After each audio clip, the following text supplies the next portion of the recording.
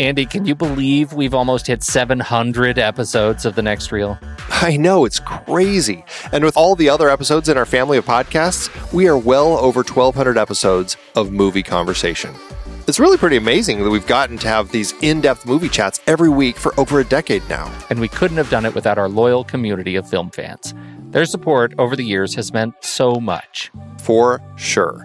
That reminds me, we should give the merch store a shout out. Buying shirts from thenextreel.com/merch is a great way listeners can continue to support the show. Plus, they get to sport our great designs.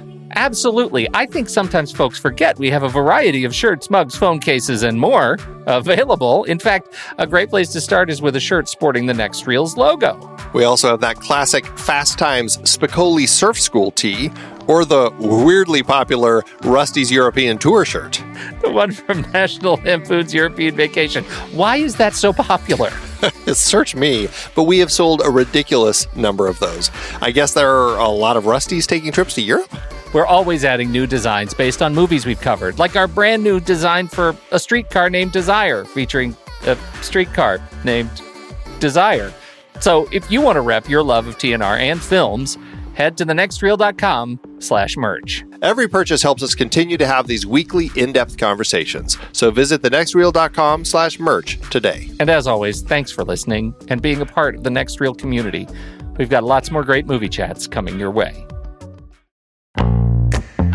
It is hard to believe that we have been having in-depth weekly conversations about movies since 2011. So many great conversations over the years about so many great movies.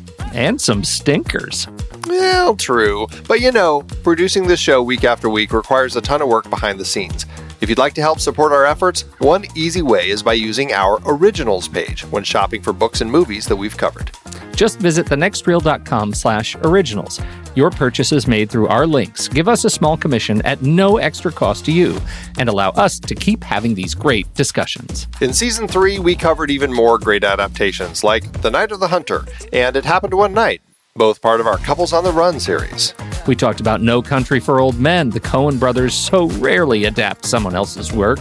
We had some fun rom-com adaptations like About a Boy, based on the Nick Hornby novel, and Nick and Nora's Infinite Playlist, adapted from Rachel Cohn and David Levithan's book. In our terribly and naively named foreign language series, we discussed The Brilliant City of God and The Diving Bell and the Butterfly, which I won't ever be able to watch again, ever. But could you read the original memoir? I don't know, maybe?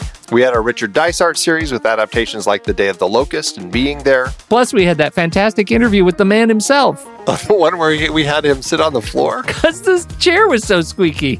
Good times. We did our first Tom Hanks series with Forrest Gump, adapted from Winston Groom's novel, plus Apollo 13, based on Lost Moon by Jim Lovell. And we did another year series looking at films from 1981, including Das Boot, Gallipoli, and Thief, all based on books. Listeners can dive deeper into all of these original stories and more at thenextreel.com/originals. Every book, play, movie, video game.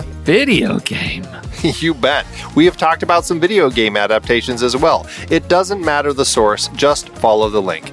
Every purchase supports the podcast. Check out the full list at thenextreel.com/originals and get reading, watching, performing, or playing today.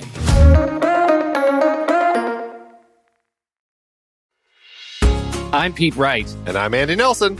Welcome to The Next Reel. When the movie ends, our conversation begins. In just a matter of seconds, you're going to hear a classic episode of this show from back in the day when we called ourselves Movies We Like. It took us a while to settle into the show's format, so you'll notice some differences as you listen to these episodes. For instance, it takes us a bit of time to actually get into the conversation about the movie. Things like that. But we're still proud of the conversations about the movies themselves, and we think they're worth keeping in the library. So enjoy these episodes from our back catalog. And you can become part of our Discord community, learn more about the show, and find out how you can become a supporting member at thenextreel.com. So thank you, everybody, for downloading and listening to The Next Reel. We appreciate your time and attention, and we hope you enjoy the show.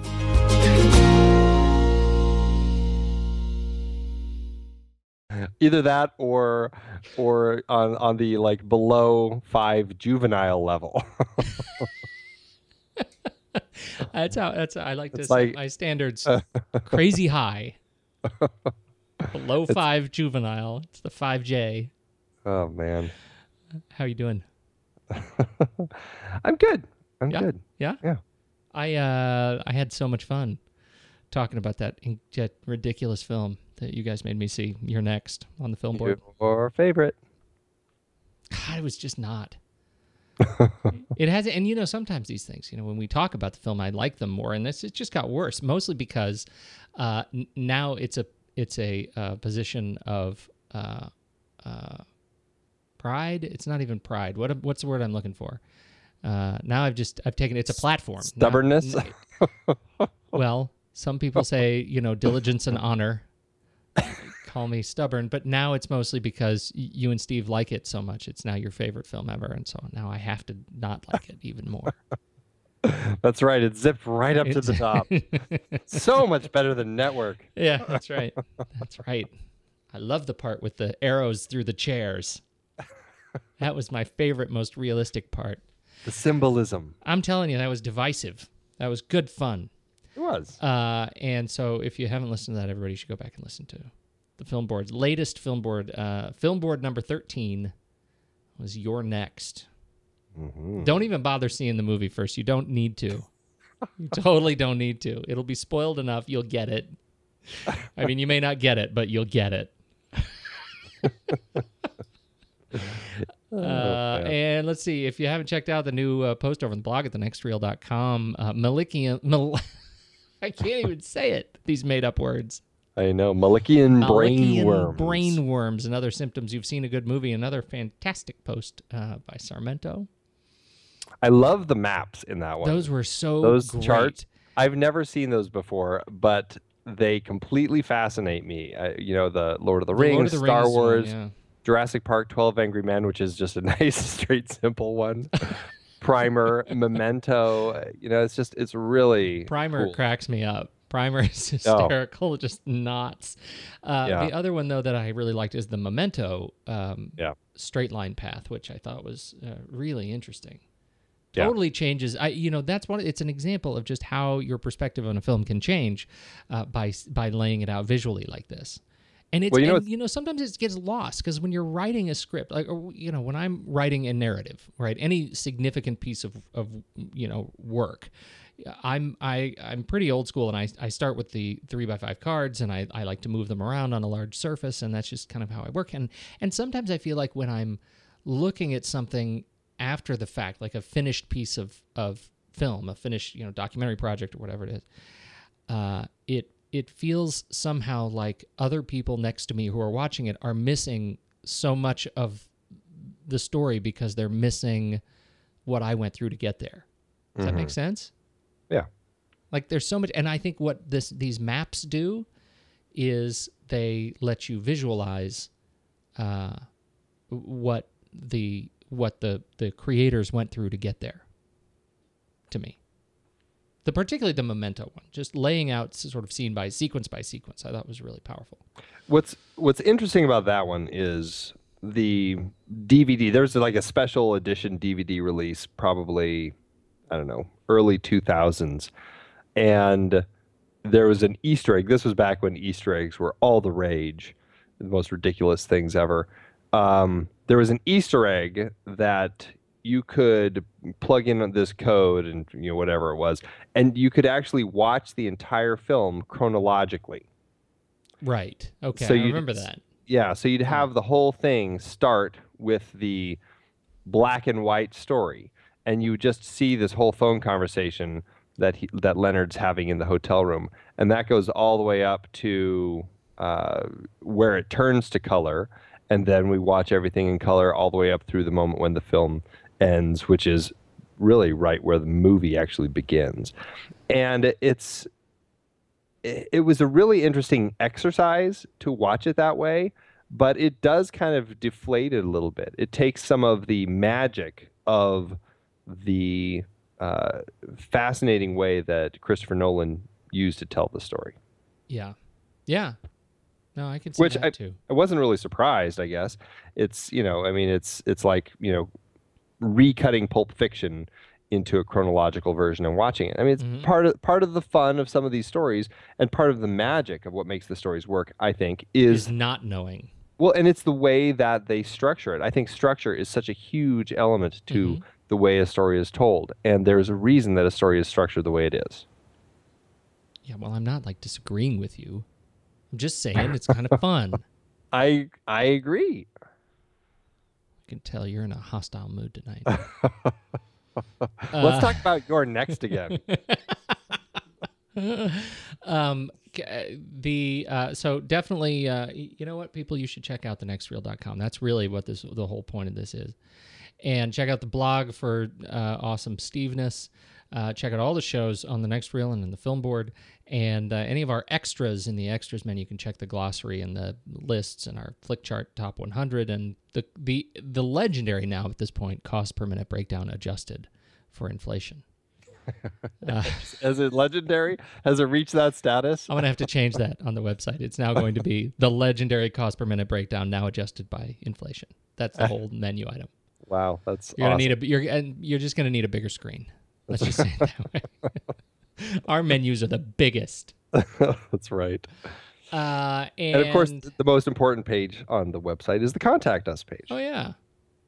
Yeah, you should visit that, too. If you want to check out how all the different ways you can find us. And you could subscribe to the show on iTunes. You could jump over to Facebook. You should do all those things. And you can really write us. You could just write us. There's a form right there. You could write us a missive. So you should do that, too. Let's talk about trailers. A pensive missive. I want to go first on the trailers. You go first. I'm excited to hear your take on your trailer. Well, I'll tell you, and this is a little bit of a... Okay. My trailer is Jim Mickles. I've never seen anything else that Jim Mickle has done, but he has directed and co-written We Are What We Are, a 2013 drama horror thriller that is coming out at some point soon. Now, why is this film even remotely important to me? It is a drama horror thriller, and I think I'm on the record. I think people know that I'm not generally crazy about these sorts of films, particularly on the big screen. But this one I am, because I have seen the original, which was not long ago. It's 2010. It was a Mexican film. And I quite enjoyed it. Surprisingly enough, I quite enjoyed it. It's the kind of drama horror thriller that I really like, and I love the way they handled it in this in the Mexican original film. I can't talk about any of it because I'm eager to spoil. I'm sort of wired to spoil, and so I'm just not going to say anything other than go to thenextreel.com, and you're looking at the at this week's the current episode show, and you will see the trailer for We Are What We Are. You should watch it. It looks great. It looks like a it looks taut. It looks sort of grim. It doesn't look. It's not a slasher type of a vibe to it. It has a much more sort of intense, kind of grounded vibe. The way they're treating this material, it looks very sort of haunting family horror. And if you know the twist, you'll see that it is. It looks like they're treating it fairly delicately. And so I'm excited to see it. My hopes are high. It's not good, but I'm very excited to see it. Is it? And I haven't heard anybody else in it. Like I don't know who. Kelly McGillis. Kelly McGillis. Oh yeah. Check that out. I totally know her. Yeah. Who is this Kelly McGillis? Who the heck is she? The guy who plays the dad is in Boardwalk Empire, which I don't watch. Which I should. I don't either. One of the daughters was in The Master. Another daughter was in Martha Marcy May Marlene, and she's going to be in the Sin City sequel coming out soon. Yeah. See, nothing. I got nothing for that. So I'm mostly excited. What Amber Childers looks like was in Gangster Squad too. I totally missed that. And all my children. And good old Michael Parks. Yes, that's true. Too. So I do. It turns out I lied just then. It turns out I actually do know quite a few people. but it's more of the character actors, and so that's why I think they don't stand out quite as much in this. Yeah, and to your point, Michael Parks actually looks great.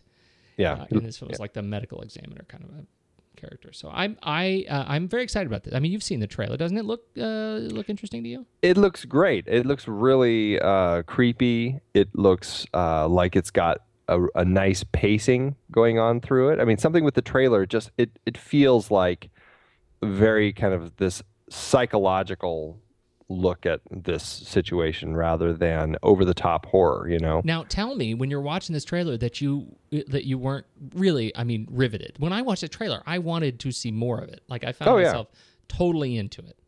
Absolutely. Yeah. I totally wanted to go find a bootleg copy on the internet and watch it right now. But you would never do that because, you like film industry people to work. That's feed right. Their families. That's right. Hypocrite. Raging hypocrite. I really don't do that. You. Let's talk about yours. Wait, so I have no date. I don't know when it's 2013. It opens select theaters September 27th. I'm looking at the website, which is parkerfamilytradition.com. Please. Nerd. What is the period that this takes place in? That was my question with your trailer. It looked like hillbilly contemporary. Yeah, it looks like a period film, but set present day. Yeah. There's something interesting about the way they shot it, where it looks period, but it's not. Right. Yeah. parkerfamilytradition.com. Because that's the well, I can't forget it. Yeah. Stop talking. That's okay. Stop talking about it because it's got. Go to your trailer, please. Yes. Okay. my trailer this week is it just came out this week. It's the new Matthew McConaughey diet film, Dallas Buyers Club.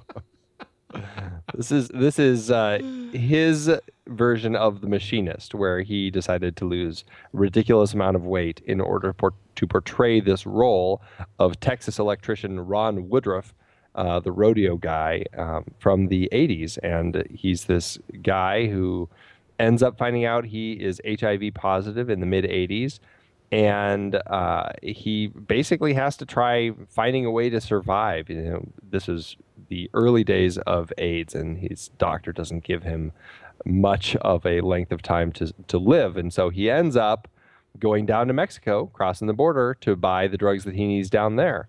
And in the process, he realizes that there's this whole business opportunity in this. This is based on a true story. Yeah. There's this whole business opportunity of supplying this drug that a lot of people need and bringing it up into the States. And the only reason that they don't have it in the States is because it's not FDA approved. So he basically starts this whole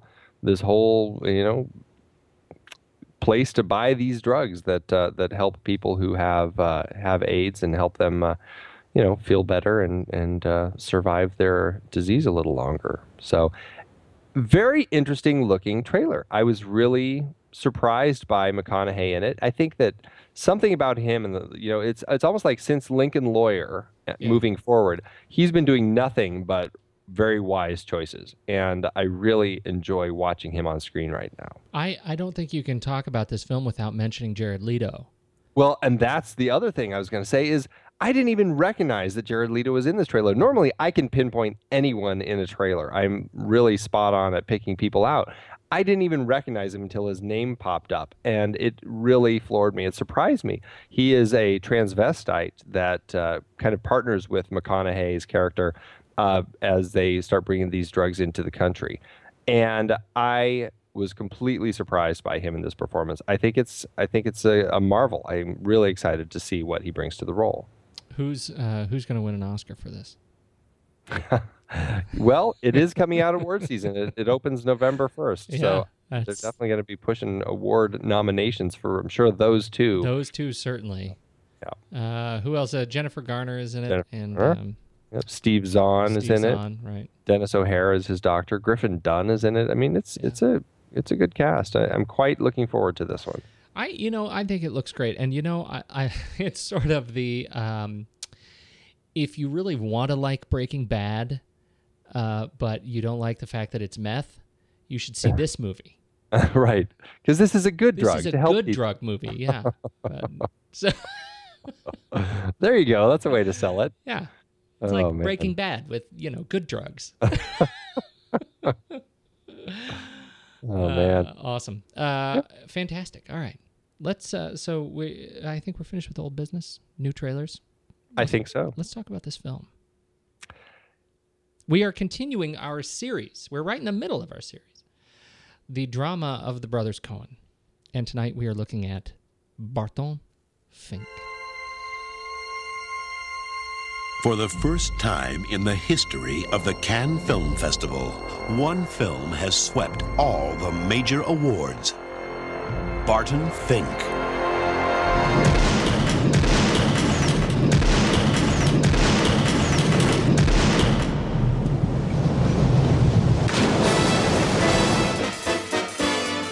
Welcome to Los Angeles, Mr. Fink. Excuse me? Howdy, neighbor. Are you a writer, Mr. Fink? Actually, I'm writing for the pictures now. Oh, it's an exciting time then. Is that him? Is that Barton Fink? Say whatever the hell you want. The writer is king here at Capitol Pictures. We're only interested in one thing. Can you tell a story, Bond? Can you make us laugh? Can you make us cry? Can you make us want to break out, enjoy a song? Is that more than one thing? Okay. This is a tricky film to figure out how to market. I don't envy anyone trying to cut a trailer together for this film. I guess I don't know what you're selling. It's such a strange movie. Now, as we listen to that trailer, like my first thought is, God, I can't wait to see The Great Gatsby. Like, it looks like an energetic period film about Hollywood and, wah-da-doo-da. And it looks like a very exciting film. It's not that film. It really isn't. It really isn't. But at least they sell the Cannes Film Festival sweep of the 3 awards in the trailer, which really surprised me. I'm like, was that a big thing back in the 90s? That wow. Did the average American go, oh, look at that? Oh, honey, look. Oh, Cannes. It won the Palme d'Or at Cannes. Let's go. Totally Cannes. No, you're absolutely right. I think there's I think they were quite obviously challenged with marketing this film, and I wonder if the Coens had a problem with that. It seems like this was a movie out of that came out of a different place than a lot of their other films, and at least in terms of the creation of it. And there's this fantastic quote from the brothers who, talk about just the way their films come together. And that some of their films, come together. They're quite a struggle. Like Miller's Crossing was a struggle to write just because of the complexity built into it. But in this one, the quote is fantastic. With Barton Fink, we just sort of burped out Barton Fink, right? And that I think I mean this in a complimentary fashion, but that's exactly the feeling I get when watching it. Yeah. that you are watching someone's burp. This is a creative burp in their otherwise fantastic work. Now, I say that as if I'm going to come out and say I suddenly didn't like it, and that's absolutely not the case. I quite like Barton Fink, and it is maybe the exception to the Angry Pete rule of popcorn movies. I do quite enjoy this film, and I like what they do. I particularly like John Turturro's performance and John Goodman's performances in these films. But much of the film, the reason I like the film so much is that it's a film that exists on so many symbolic planes. Yeah. And many of them don't necessarily intersect. I love that you can look at this film from so many different angles and get a lot out of that vision. So, but I'm curious what you thought. Now, this was one that you had said you didn't like as much, and on reviewing it, did you get anything more out of it? Yeah, this this is a film that I watched. I got to the end. I'm like, I don't know if I really know what this movie is about. It's such a strange movie. But here's the thing: is there's so much interesting stuff going on all through the film that I still liked it, and my memory of it was I didn't like it very much. I came out of it liking it and enjoying it, and I think I would happily go back and watch it again and revel in the strange mysteries of it. It's like going back and watching, a David Lynch movie like Mulholland Drive or something. There's just like what is all this weird symbolism here? I wrote a list out of just crazy symbols and things that we don't have to talk about, but I think that there's just so many things that you could say about all of these things. Oh, good. Let me just read through my list. I want to see if your list looks like my list. Shoes, heads, sounds, mosquitoes, wallpaper, ear pus, crashing waves, weight descending, the common man, December 7th, 1941, hell, Nazis, Germans, Italians, and the Holocaust, muses and women, fire and water, sweat and heat, wrestling, reality versus the mental state, i.e. life of the body versus life of the mind, the box, sex and violence, the number 6, and pelican dives. Okay. Did you say heaven and hell? Well, I said hell. Okay. I did say hell. I didn't say heaven. Okay. I didn't see much of heaven. Well, and there's this sense of honesty versus ethics, and that for me is just a connection that I made based on our conversation last week over Miller's Crossing. You said sex. I would say sexuality in particular. Sex. He's a man. We wrestled. Which actually is something else, is homosexuality, right. Which is something interesting between these last two films. Yes. Okay. So there was that. Let's see. You talked about religion, right? Did you talk about specifically religion and I didn't the Redeemer? I didn't say that. Okay. Well, that's on my list. So we have quite a list. This is going to be about a 7-hour show. So yes. How would you like to start? Gosh, I don't know. That's the trick about this film. It is on the surface, right? It is a film about a writer, and this gets to, I think, the high level of the Coen gestalt, right? Typically, we've talked about this before. The Coen brothers talk about the sort of everyman, the common man, and that's certainly a major theme in this film. But the protagonist, one of the things I love so much about Turturro's role as the writer, as Barton Fink, is that he is portrayed in the beginning as not to steal something from Miller's Crossing, but as a made man in the arts, right? He's on the heels of a fantastic premiere of his great opus, and as such, he is invited to join the contract staff of writers for in Hollywood for this film production outfit and a studio in Hollywood. And so what we see in the transformation from Barton in New York to Barton in California is essentially the fall of man, right? I mean, that's the fall of Barton Fink as he comes to this realization that now he is suddenly in a whole new element and facing a whole new challenge. And that is sort of the way, to me, it feels like we fall into a Coen film, right? It opens with something different, but now he gets to California, he goes into the Hotel Earl, and suddenly he realizes that he is essentially on the streets here, and in completely unfamiliar territory. I love the way the film opens that way. And it's funny that, just as an aside, but it's funny that you said he's on the streets here when we never see anyone on the streets at all in LA. It's always, in places, except for when they are picnicking at Griffith Park. Right. But otherwise, it's always just interiors. Interiors, and in the most uncomfortable interiors.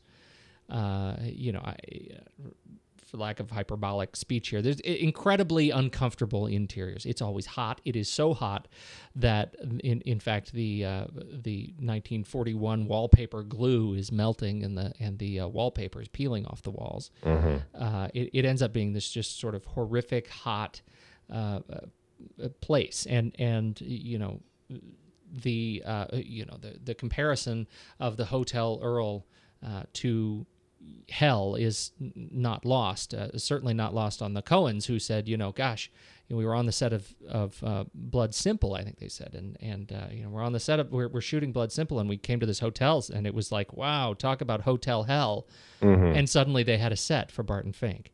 Yeah, so there we are in the hotel. What do you think about the hotel, the set? With Chet, the bellhop. Chet, the bellhop. When we first meet him, he rises up out of the floor through a trapdoor, holding a shoe with its sole pointed at us. Exactly. And what does he? We only see him, I think, one other time. Is that right? Right. And that's when he's walking with his cart down the halls, collecting people's souls essentially. Shoes. Right. And so, what do you think of that? Is it too on the nose, the hell references here? No, I don't think so. I mean, yes, it is too on the nose, but not in a way where because everything else is a little obfuscated as far as what all of these crazy symbols mean and what's really going on here. It's not so on the nose that it turns it into something that's just kind of a trite symbol.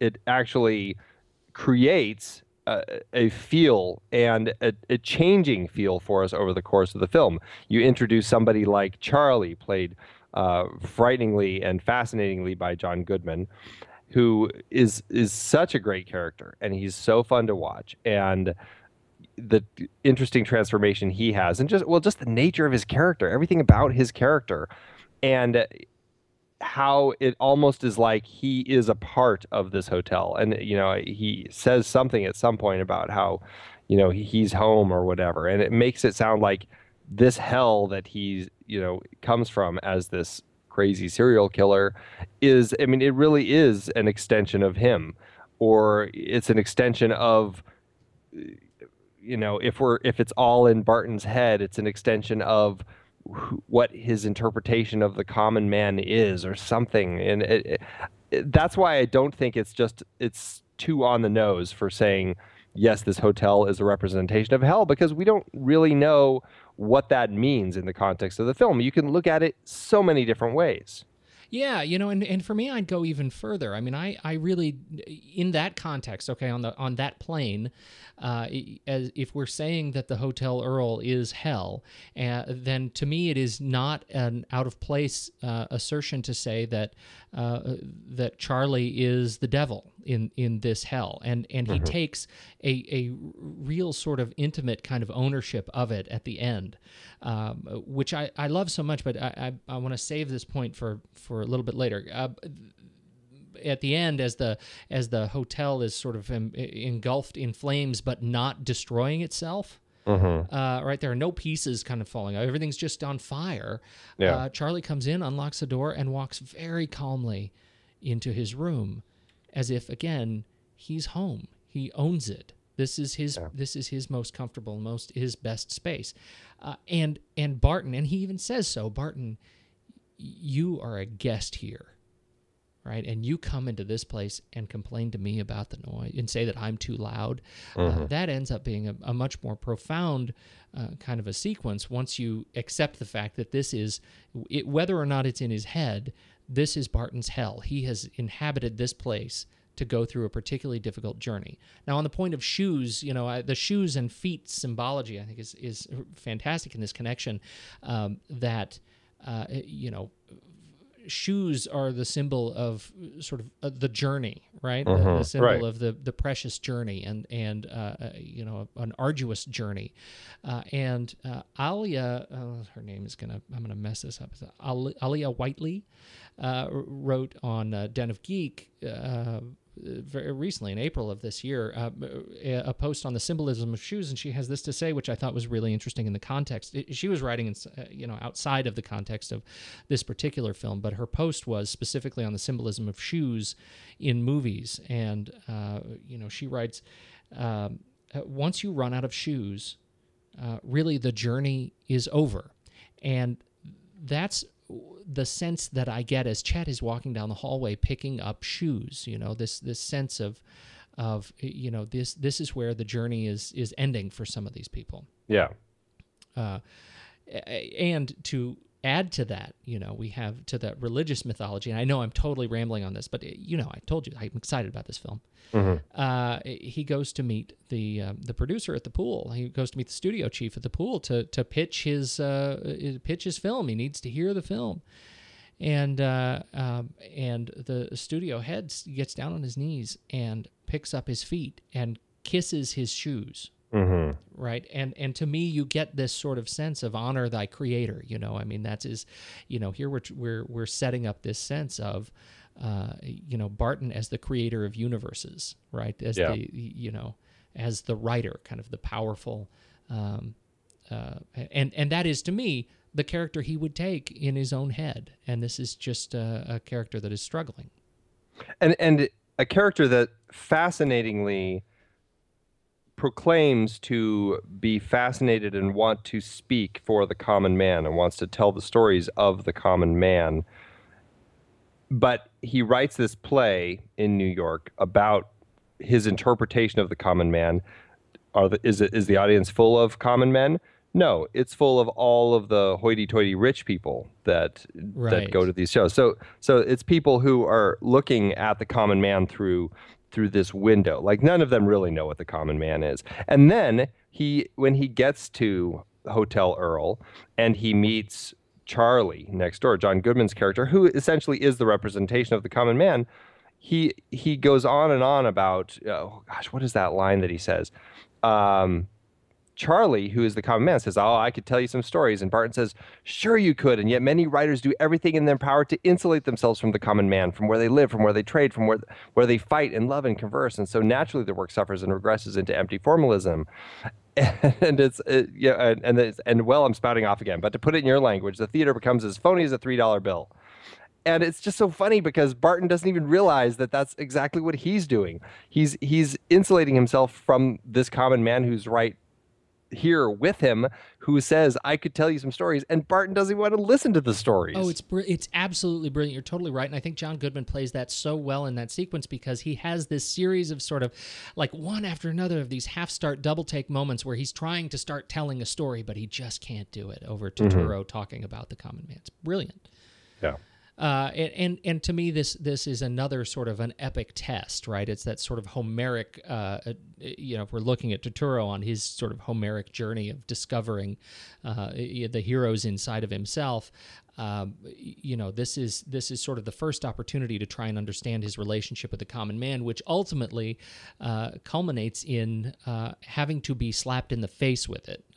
In one case, literally, as he comes to, as Charlie is slapping him in the face in the bathroom. But in the end of the film, and this is the point I was going to make earlier, because we have this this final ultimate display of physical dominance as Charlie gets down on his knees and physically breaks the bars to free Barton from his handcuffs. At this point, he's handcuffed to the bed, and we have both this sense of physical closeness that these two men have not had since the wrestling experience, right?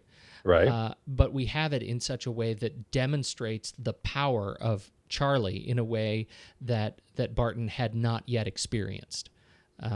Yes, they had the wrestling thing, but that was sort of a different context. And now we have look at what the common man is capable of, and you missed it the whole time, you idiot.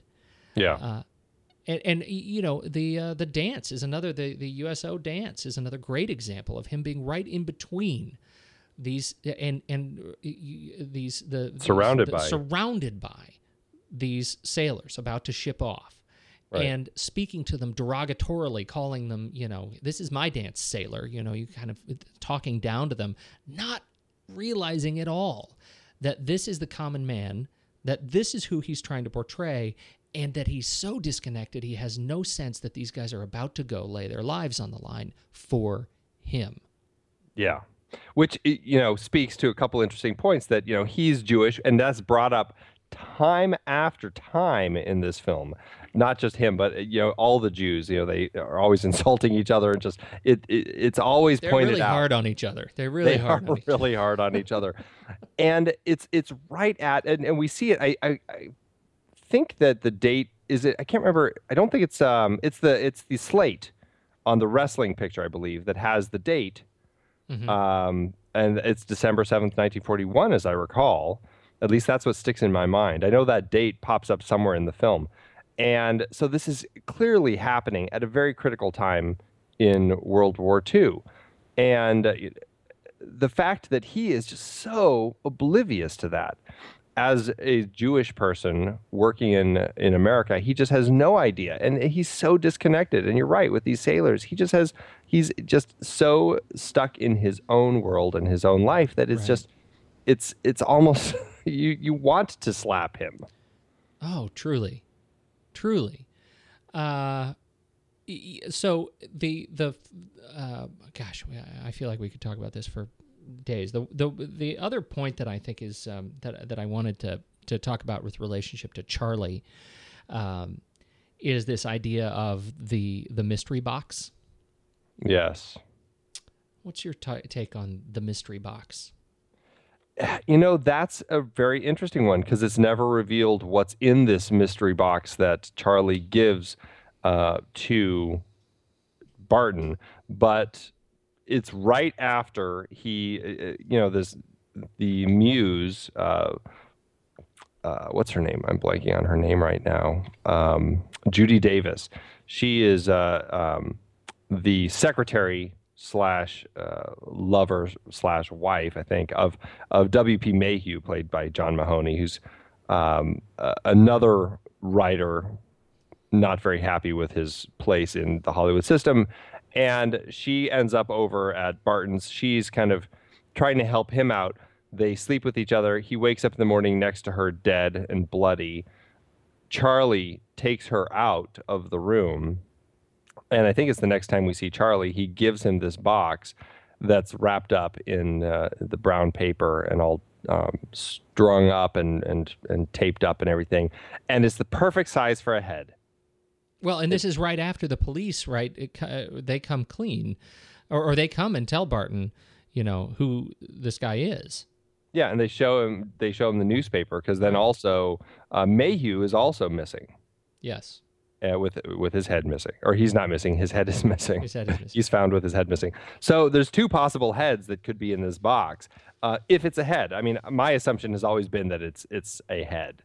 And I don't know if it's the head of his muse, but once he puts that box next to his typewriter, he starts flowing, like the words start flowing from him, and he is finally able to write his script. He gets out of the writer's block that he's stuck in, and he can tell his story. Now, if that means that it's her head because she's his muse, maybe that's what it means. I don't know. It's a pretty morbid way to look at it. I know. It feels so much like there are so many ways to look at this. To me, the connection between Charlie and his relationship with Barton at this point in the film is fascinating. That Barton he's becoming aware of who Charlie is or may be, and he's horrified by that fact. And yet, Charlie, in this way, becomes his redeemer. Right? Again, it's this motivation that this potentially this head in a box on the desk is the motivation that Barton needs to get over his slump. That he is motivated in this sense by the grotesque of what is in that mystery box, and we never find out. But at the end, as Goodman walks down the hall, he turns and he says, "By the way, the box as he nods to his head, he puts his hand to his head and he says, "It wasn't mine." Now, as we read that as a kind of gentle salute, but that motion of tapping his head is not lost on us at this point. And they want us to have this sort of grotesque relationship, it feels to me, but it could be anything. Yeah, and this from a man who is constantly talking about his head, or keeping your head, or losing your head, or, I know what it's like when things get clogged up at the head office. Yeah, at the head office. It's just like he's bringing it up all the time. And then, it really ties in that this whole thing is this head, and it's this something about your brain. And interestingly, the head and the heart came up quite a bit in Miller's Crossing, and keeping your head, and the hat, and what the hat represented, and he needed to kind of keep his head and all that. And it's another interesting look at it here, and the nature of keeping your head, and this whole idea that Barton brings up, and then of course Charlie brings up again at the end, the whole the life of the, or the, what is it, the life of the mind? Yeah, I'll show you the life of the mind. I'll show you the life of the mind. Yeah. And the life of the mind versus, I guess you could say, in a way, that's kind of what Barton represents, and Charlie more represents the life of the body, or the working man, or the common man. And that battle between the two, the mind and the body, and I don't know. I'm not really sure what else to say. It's a fascinating balance between those two, and the fact that Charlie is the one who has puts this box in his hand that is his inspiration, I think, is a very interesting element of the film. It certainly is, and I love that last line as he's screaming down the hall, and the flames come up behind Charlie, and he's screaming, "Look upon me, I'll show you the life of the mind. Look upon me." Again, kind of hearkening to that religious language. But I think what it demonstrates, and the final exchange between Charlie and Barton demonstrates, is that, in fact, Charlie, with all of his simplicity that we've sort of seen, is a source of great power and great complexity, and that this ends up being the ultimate motivator for Barton to write essentially his cursed work, the best thing he's ever written that will never be used, ends up being the bittersweet kind of challenge at the end of the film. Yeah.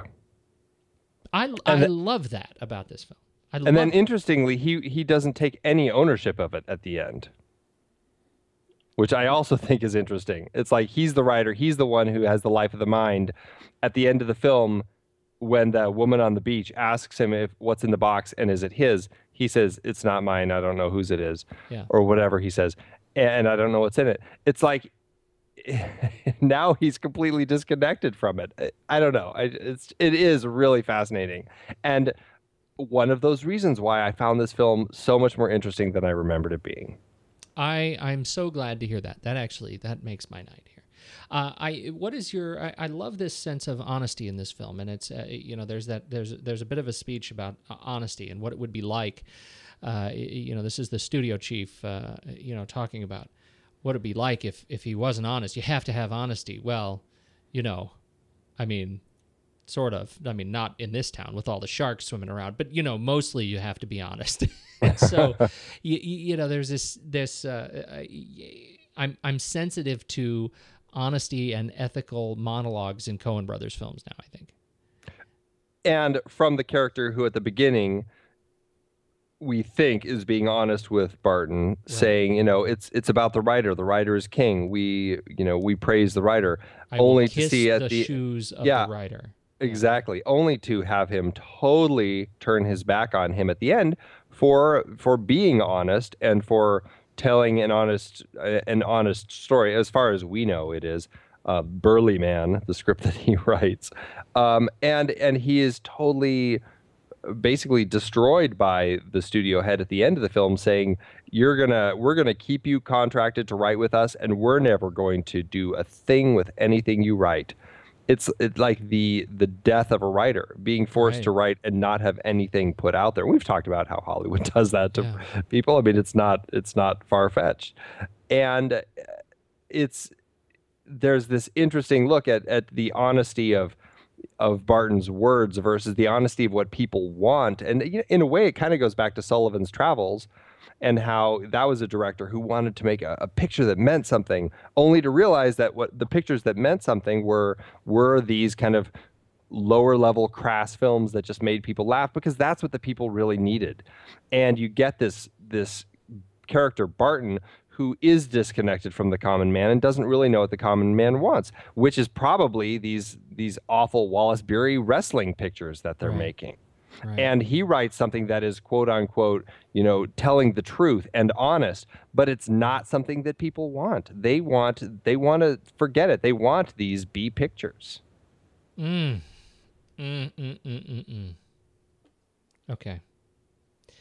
The last note that I wrote down about the film before we start talking about the other stuff. Mm-hmm.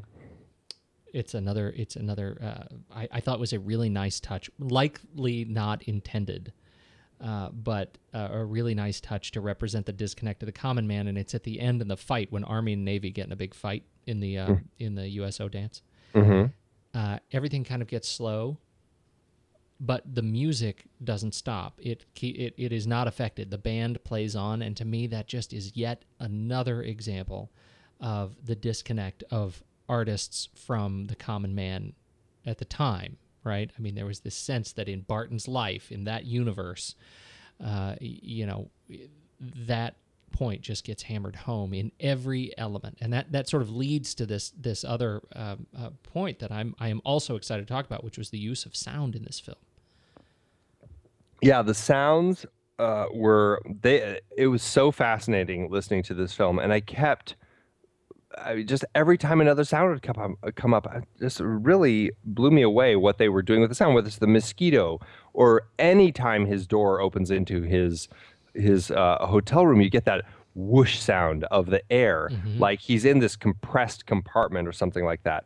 The sewer and the drain and the neighbors, you've got Charlie on one side sobbing or whatever he's doing the one time, and then you've got the people having sex on the other side. You've got the trumpet, the fire, the ocean. There's just so many. Yeah, the mosquito humming, the buzzing sound. Just everything is just overwhelming with these amazing sounds. The waves crashing, Every creak, every slap, you hear John Goodman's jowls jiggle. Like the sounds of saliva when he discovers his muse in bed with him dead, and he moves her just a little bit. You hear the squeeze of the blood coming out from her, from under her on the mattress. It's really such amazing attention to detail about the sound. What do you think? What is your sense for motivation and what the intensity of the small sounds represents in the film? That's a good question. I think on some level it represents, it's one of the senses, and it's a film about sensing things and these sensations for this guy who's not connected to his senses, and he at a certain point actually tries to block all of this out and put himself in his own bubble, not just the sounds, because he puts these cotton balls in his ears so that he can focus on his writing, and he doesn't want to hear the phone and everything else, but also, he's disconnected from his senses of, I'd like to think, the smell of the bloody mattress laying in his room as the heat is heating up. You've got the tactile senses of the wallpaper oozing and the ear pus oozing out of John Goodman's ear. Just like the visual stuff of the fire and the water, and just to me it seems very sensual, not using it in any sort of a sexual way, but just sensual as in stimulation of the senses, and a person who is focused on telling a true story to the point where he's actually disconnected from his senses and actually wants to cut them off. Yeah, I think that's very much along the lines of my sense of the sound is insofar as he is feeling everything else. I mean, there's this an amazing sense of touch in this film, and that's a hard thing to do in film. But because of that sensate approach, when he stands up on the mattress and pushes the wallpaper back up onto the wall and then turns around and looks at his fingers, not only do you hear the squishing and slurping sound of the glue, you're feeling it in his fingers, and it is such a sort of a beautiful and disgusting kind of close up on his hands that we're sort of in his sense of touch. And to me, I think that sound just magnifies all of the other sensory experiences we're getting in this film. Yeah, and film is a great medium to really play with the auditory world, and I think the way that they used the sounds to really amplify all of these external elements, essentially kind of coming at Barton and putting him in a place where he wants to shield himself from it, I think was very effectively used. Yep, absolutely agree. Here's an interesting thing.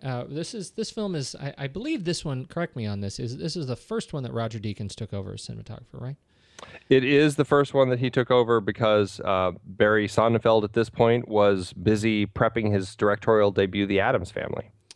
In I found a YouTube video, there's a 41-minute BBC YouTube video that chronicles the Coens, but it was right around the time of Oh Brother, Where Art Thou, and Deakins, who also did that film, is on screen, and he says, this film is very different than Barton Fink. In Barton Fink, it was amazing. Out of, we shot for 8 or 9 weeks, and only 9 to 12 shots total didn't make that film. Jeez. And his point here was that, even in a film that is as sort of ideologically complex, these guys are absolutely meticulous about what they bring to the table to shoot a film. Well, yeah. And I had not made that connection. I know you've watched a lot of more of the behind the scenes stuff than I have. This is all probably news to you, or not news to you, but it was news to me just how intentional they are with just how they set up the film, start to finish, before they even get to production. And I think this is a movie that, to me, reads very much as watches very much as testament to that. I mean, it is ideologically, again, meticulous. It's something that I think that they've. I know the style is very different from Barry Sonnenfeld to Roger Deakins, and obviously the film kind of dictates that to a certain extent. But I think in both cases you do see that preparation and the detail and kind of the planning that they go through, because everything feels so intentional in their films, and it all just really feels like it needs to be there, and everything just comes across the right way, I think. I mean, I think it all feels spot on planned. Yeah. Me too. It is beautiful and elegant, and not maybe this comes at a cost, but at least in this film, there is it doesn't feel spontaneous. Well, I think the thing is, when you're making a film, I mean, these are writer, director, producers. They are essentially the decision makers of everything about the story that's happening in their film. Right. They've written it, they've gotten the money together, and they're going to tell the story, and they're going to direct it, and they're going to make it the way that they want to make it. They should be responsible for all of that. Now, that's not to say that they're not going to let the actors bring something to the table and do some improvisational stuff to kind of find the character, or to do something that they think might help the part. That's not to say they're not going to let the sound designer, or the director of photography, or the costume designer, or any of these people throw in their 2 cents. So that's the nature of the film business, is bringing all of those elements together and finding the right way to get the message across that the directors are trying to get across. Now, like David Fincher said when we were talking about David Fincher way back, the great thing about having directorial or final cut, it's not about being this dictator and saying, well, this is the way I want it to be and that's what I want. It's being able to have educated conversations with people and being smart about thinking about what are you trying to get to in this story here, but being the person who is the one who gets to end that conversation. And I think that really fits for me, just from what I can tell. The Coen brothers are actually really, I guess you could say, just mysterious. They don't give you a lot of information actually on any of their discs. There's little on them. I mean, there's some behind the scenes stuff, but they don't do commentaries except for spoof commentaries, as we've discussed before. They're very mysterious, and so a lot of it is just interpretation. But that's my sense of them, is they really are the type of filmmakers who have a vision. They very much know exactly what they want to do. They're going to welcome whatever creative input they get from people, but they are the ones who say, let's do it this way. I think as a result, I've enjoyed digging into some of these, these behind the scenes in these films available on YouTube. The profiles that, as you say, they're really brief in what you actually see from the brothers themselves, but you get a lot of people talking about them with some authority, and it's been fun to through this process to watch some of that. There are there's a really interesting conversation with a film class. It's an hour long about how to start a film. And the whole thing is all about, how do you build your credits? How do you build your title sequence? How do you build your whoosh? It's a fascinating watch. I looked at it. Now I've lost it. I'll have to dig up that link and post it in the show notes. Yeah. Interesting. So let's see, Carter Burwell on music. Yeah, I think again, he effectively creates a great score. He's not pulling anything like the last film. He really kind of pulled from kind of Oh Danny Boy and the whole Irish music sound. Raising Arizona, he definitely was pulling from some old timey tracks. This is really, I think, much more of an original score, kind of like Blood Simple was, not pulling from anything in particular. He could have easily pulled from like 40s tunes and stuff like that, but it feels very much just his music. It's a very effective score for the film, and I think it's solid. It interacts. It's one of these. There are a number of moments, for example, that interact sort of playfully with the overall sound of the film. Right after Barton discovers his muse dead in the bed, he sits down to write, and he utters these sort of a series of squeaks. That are off tempo, and there's this wonderful sense of the strings coming in between his squeaks that kind of makes that sense of mourning that he's feeling, that panic-stricken sense of loss, so much more palpable. I think there are a number of those little gimmicks in the film that I think really stand out. Yeah, absolutely. And by the way, we should say, just jumping backward a little bit, but Alan Beyer is the one who he's the production sound mixer on the film, and credit where credit is due. That's right. He's done quite a bit of work with the Coen brothers, starting with, looks like, Raising Arizona, off and on up through The Big Lebowski. It doesn't look like he's worked with them since that, but he certainly is a busy man otherwise, working on many, many things. What else is on your list here?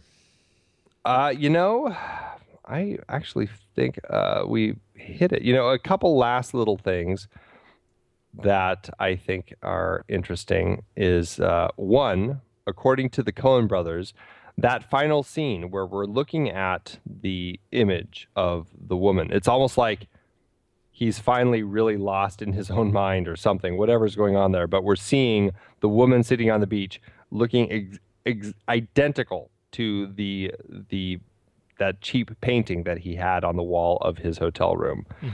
And we see that as the last shot of the film. We see her sitting there.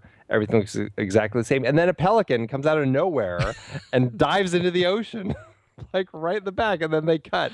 And according to the Coen brothers, that pelican just came out of the blue, was completely not planned. It was just one of those weird, happy accidents. And it's just like the strangest thing that happens. But I love that it does. And I love that that's the shot they used, because there's something off about that throws, I don't know, it throws something in. And in a weird way, it kind of ties in back to the beginning of the film, where you have the first shot of this film after the credits and the wallpaper is a weight descending from the sky, essentially. And we follow this weight as it comes down in the back of the stage of the show that he's doing. And it mirrors that. And here we see now this wall portrait that's come to life of this muse or whoever it is. And we see this pelican. It's like this giant weight coming down again. It's a strange mirror. And it's amazing that ended up happening. I also love it that the stagehand in the beginning comes out and his part is to yell, fresh fish, fresh. And as we all know, pelicans eat fish. That's and there's okay. That may be a stretch, but I will tell you that I totally agree with you. And had I not known that it was an accidental find, I would have thought that the intention ends up being, twofold. First of all, so that it gives you a sense that this is real. Yeah. Right? That this is not something that's just in Barton's head. That there's a sense that if it were really idyllic, if he were really finding that special kind of place of peace in his head after this ordeal, then that scene would mimic the painting perfectly. Yeah. But it doesn't. It breaks that sort of that imaginary wall between what is him and what is he's experiencing in his head, right, and what he's experiencing. I have to add this quote that is it's on Wikipedia of the Coens. This is Ethan Coen, and to me this is sort of a way to conceptualize at least what their intention was for this reality versus headscape. Ethan says, it is correct to say that we wanted the spectator to share in the interior life of Barton Fink, as well as his point of view. But there is no need to go too far. For example, it would have been incongruous for Barton Fink to wake up at the end of the film and for us to suggest thereby that he actually inhabited a reality greater than what is depicted in the film. In any case, it is always artificial to talk about reality in regard to a fictional character, unless you're talking about Inception. But to me that sort of wraps it up. That in a nice little package. Had they gone for the more obvious dreamscape, we likely would not have been talking about the film in this. Yeah, it would not be as interesting. No, absolutely not. Absolutely not. Yeah. All right. Very interesting. Very interesting. How did let's talk about the numbers? Do we have numbers on this? Yeah, I do have numbers on this one. It didn't do that well. This film was made in 1991. It played at Cannes. It won the Palme d'Or. It won best directors and best actor, John Turturro, and which is actually the first time that it ever happened at Cannes. Normally, they really try to space things out. Or I guess historically, it's always been they spread out their awards a little bit. They don't focus on one film so much. But because of that trifecta that this film won, they actually established a rule that no film could get more than 2 awards now. So some strange little rule over at Cannes, yeah. But it opened at Cannes premiered at Cannes, and then it opened in August 91. And they made this for about $9 million, and it only ended up grossing, let me see if I can find it, about $6 million, just over $6 million. So it didn't make its money back. And for a film that was 116 minutes long, adjusted, it lost about $41,464.16 per finished minute. Oh, that would be sad. Yeah, it's in our list of losers. But remember, these numbers really boil down to their initial theatrical run.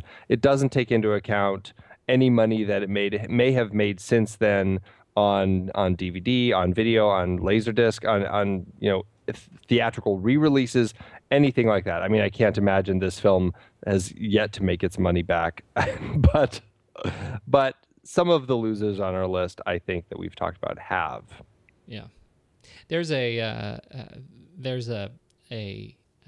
on the MTV Movies blog. Did you catch this the potential sequel? I didn't catch it there. I think I read about it somewhere else. I think Wikipedia mentioned something. They are talking about a sequel that would take place in the 60s that is called Old Fink. Ethan says, we did talk to John Turturro about doing this. We want John to be old enough to do it. The brothers have even at least a baseline idea of how they would form the story. It's another 1967 movie, Joel said, in reference to A Serious Man, which was set during that turbulent period. It's the summer of love, and Fink is teaching at Berkeley. He's ratted on a lot of his friends to the House Un-American Activities Committee. He's got George Kaufman hair, but he's going gray. He wears a medallion, Ethan said. Nice. We told Turturro that this is one sequel we'd actually like to make, but not until he's actually old enough to play the part, Joel explained. How old is old enough, you may ask? He's getting there, Ethan said. So this, to me, reads very much as one of their fantastic, director's commentaries. Yeah, having fun with the audience, I think, is what I'm not holding my breath on this one, but I love the concept. And I love the idea that they would plant Barton as a rat to the House Un-American Activities Committee. I think that's really very funny. It is. Speaking of somebody not in touch with the common man. Shall we rank this thing? Yeah, let's.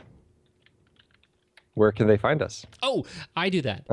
You can find us at flickchart.com /thenextreel, and that is where you will find our ranked list of all the films that we've done on this show. It's 110?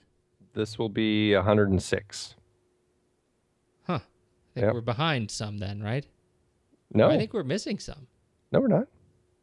How is that possible? Because we've done 13 film boards, and this is 97. There were a few overlaps.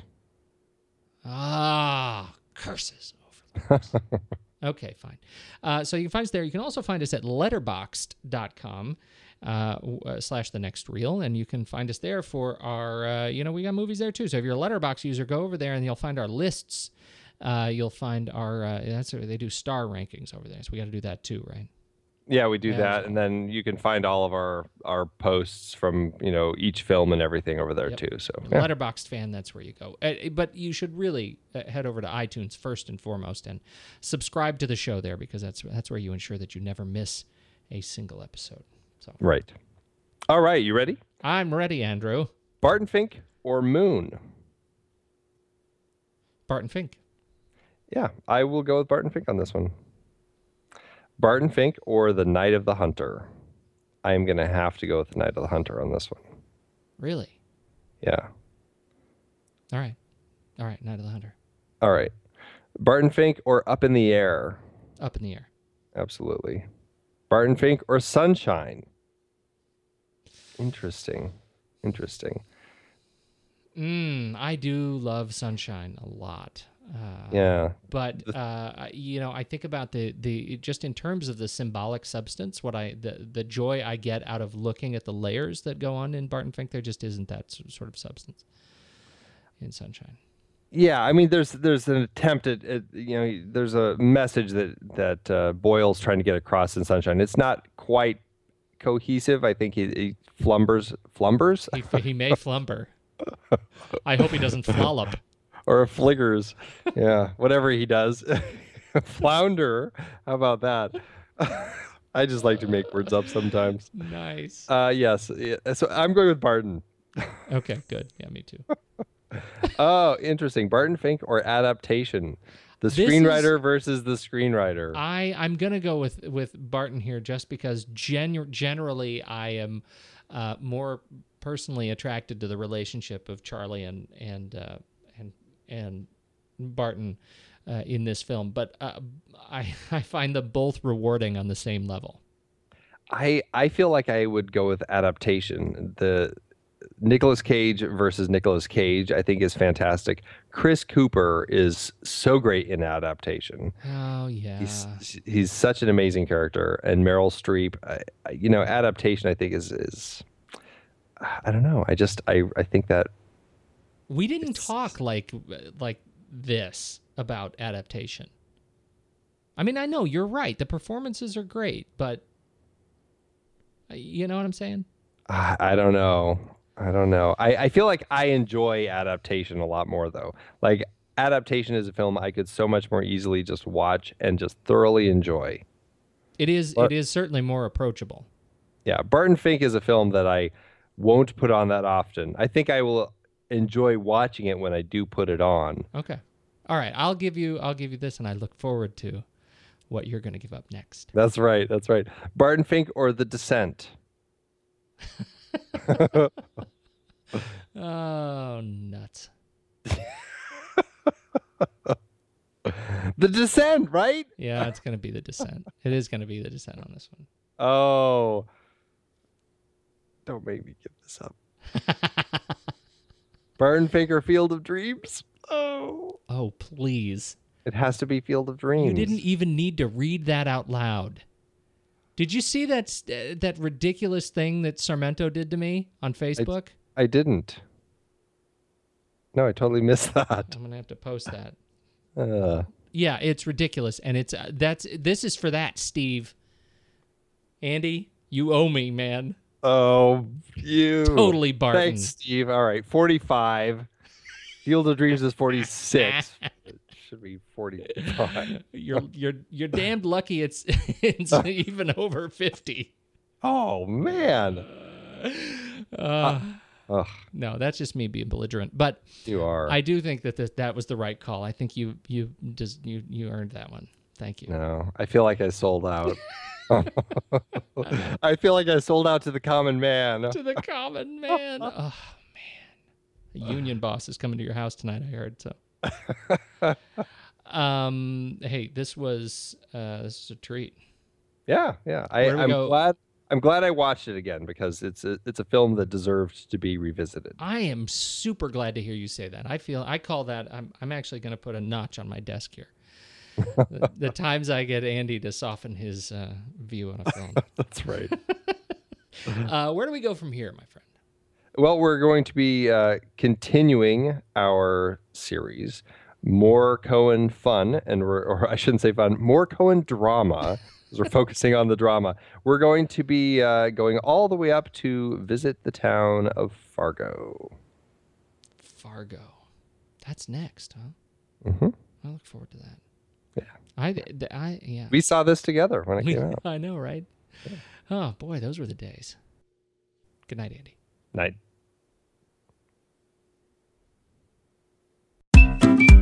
I've been podcasting since 2006.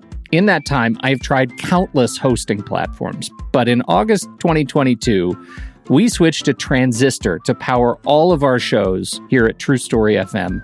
And it's been a game changer. I love the Transistor allows unlimited podcasts and storage without extra charges. We can publish so much content, and we do. If you want to start up a podcast, do yourself a favor and host your show on Transistor. With their one-click publishing, you can get your new show onto all the major podcast directories effortlessly. And their website builder lets you quickly build custom sites for each show. The detailed analytics are invaluable too. You can access all kinds of listener data anytime. Oh, and the versatile players allow you to embed episodes anywhere to reach new listeners. Plus, the team behind Transistor is super responsive and keeps making the platform even better.